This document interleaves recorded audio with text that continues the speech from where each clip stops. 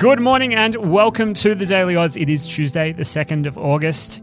Victoria today becomes the only state in Australia to legalise the legislation's passage through Tasmania's upper house last night was an emotional moment for the bill's author. Voluntary-assisted dying laws passed South Australian Parliament. And voluntary-assisted dying has been passed into law in New South Wales. Years of debate, campaigning, advocacy and reform have seen voluntary-assisted dying bills legalised in every state in Australia, but not in the territories.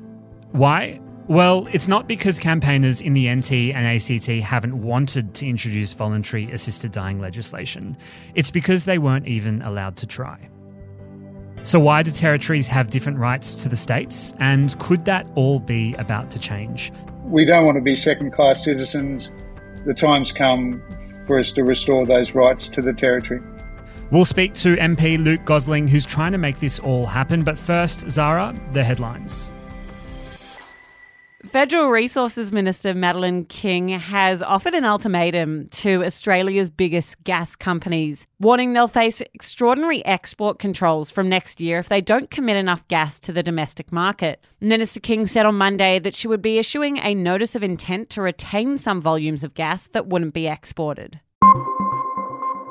A new bill that would prevent public hospitals from stopping doctors who provide abortions will be introduced to Victorian Parliament this week. The bill, which will be introduced by Reason Party leader Fiona Patten, hopes to consolidate abortion and contraceptive rights in the state, with debate on the bill expected to begin in a fortnight after the second reading of the bill happens on Wednesday.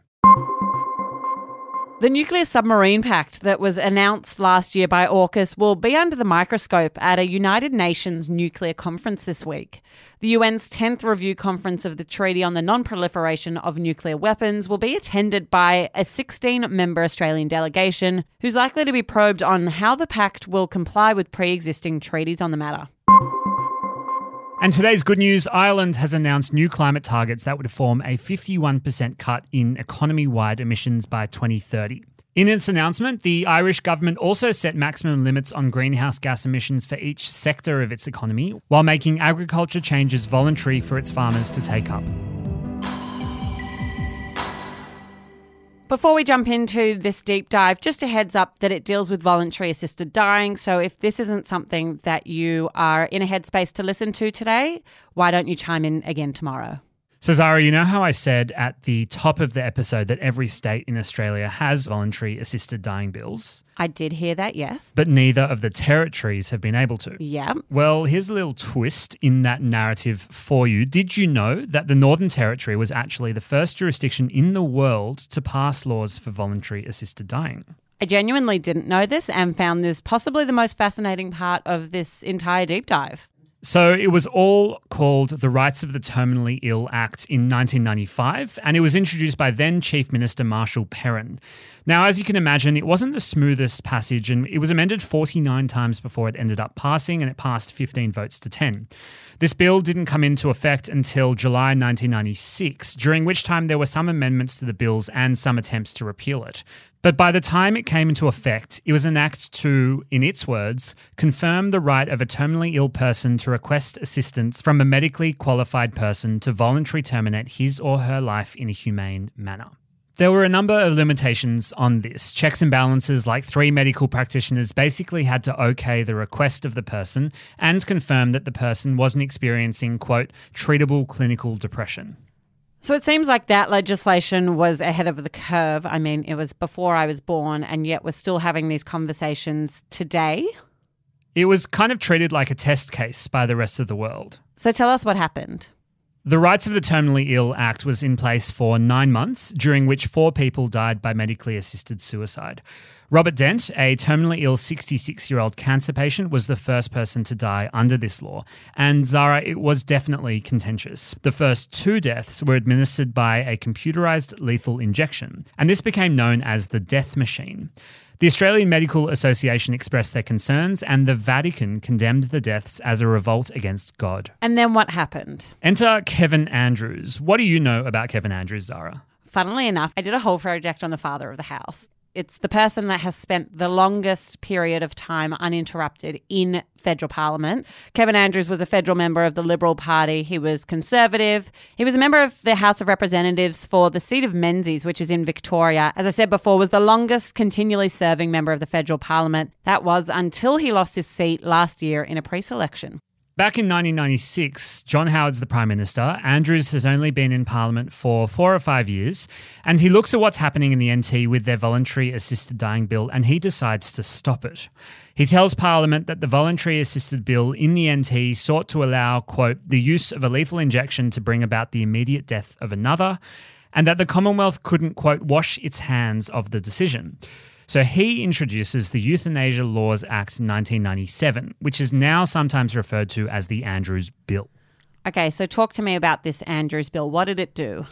Basically, it said that territories don't have the legal jurisdiction, which means the legal permission, to permit, quote, intentional killing or euthanasia.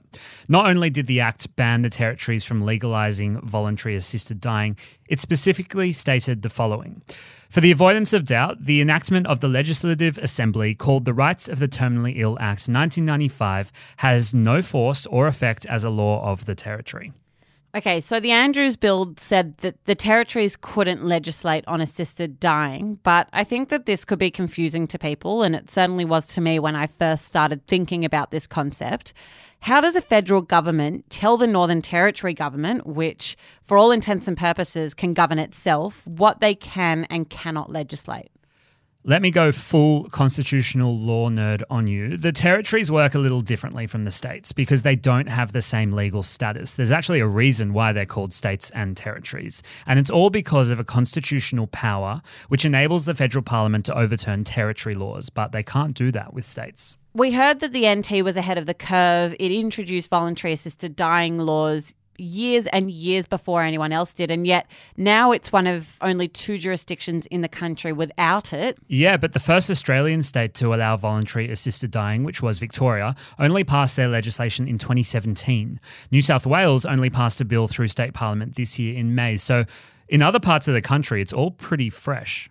Okay, and where are the territories at with all of this, given how far ahead the NT was over a decade ago?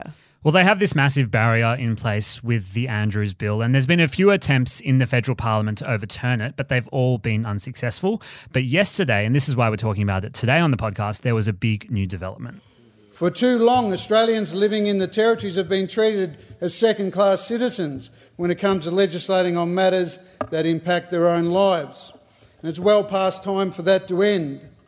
It is called the Restoring Territory Rights Bill because that is all it seeks to do, to level the democratic playing field and restore legislative rights to our territories. That is Luke Gosling. He's an MP from the Northern Territory, and he was tabling the Restoring Territory Rights Bill to Parliament. Hello, I'm Luke Gosling. I'm the federal member for Solomon, which is Darwin and Palmerston, the capital of Northern Australia. We spoke to him just after he tabled the bill about what he's trying to achieve here. Today I introduced a private members bill which seeks to restore the rights of the territories, the NT and the ACT, because we haven't had the same rights to legislate on certain issues, including voluntary assisted dying, as the states have. Luke Gosling is focused here on the rights of the territories, not necessarily about legislating assisted dying. I have reservations around voluntary assisted dying, and it basically goes to the need for safeguards for vulnerable people. I really appreciate that for people, end-of-life issues, matters of conscience are really important to them. A lot of people have had personal experiences and had the personal responsibility of loved ones going through the end of life and wondering what is the right thing to do. And all we are trying to say as Territorians is we understand that and we respect that. These are issues for the territories to decide for themselves, as the states have, and we ask for their support to restore the rights of Territorians. We don't want to be second-class citizens. The time's come for us to restore those rights to the territory. Do we know what would happen if the bill passed? Would the territory automatically revert back to having the Rights of the Terminally Ill Act that we saw in 1995? It absolutely will not. That bill the original bill under the Marshall-Perrin government of 1995-96 is null and void. It will not come alive again. It is part of history. It's a part of the history of this struggle for rights for the territories.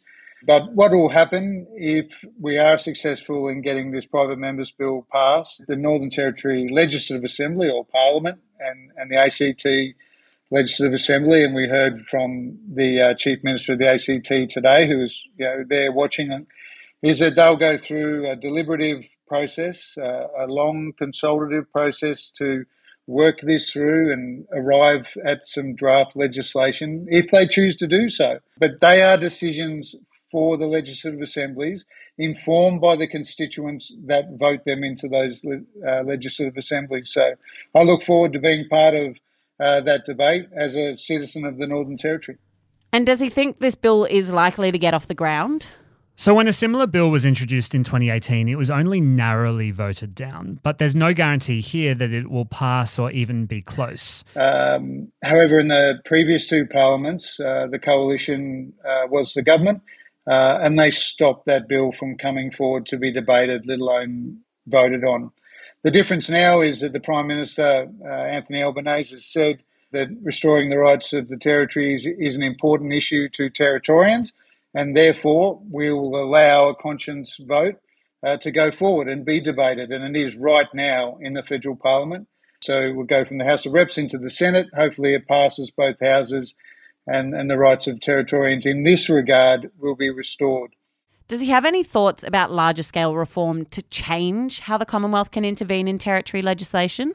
Oh, that goes to the issue of statehood. And it is an issue that the Northern Territory has looked into on numerous occasions, even voted on once. But at that point in time, the people of the Northern Territory voted to stay a territory.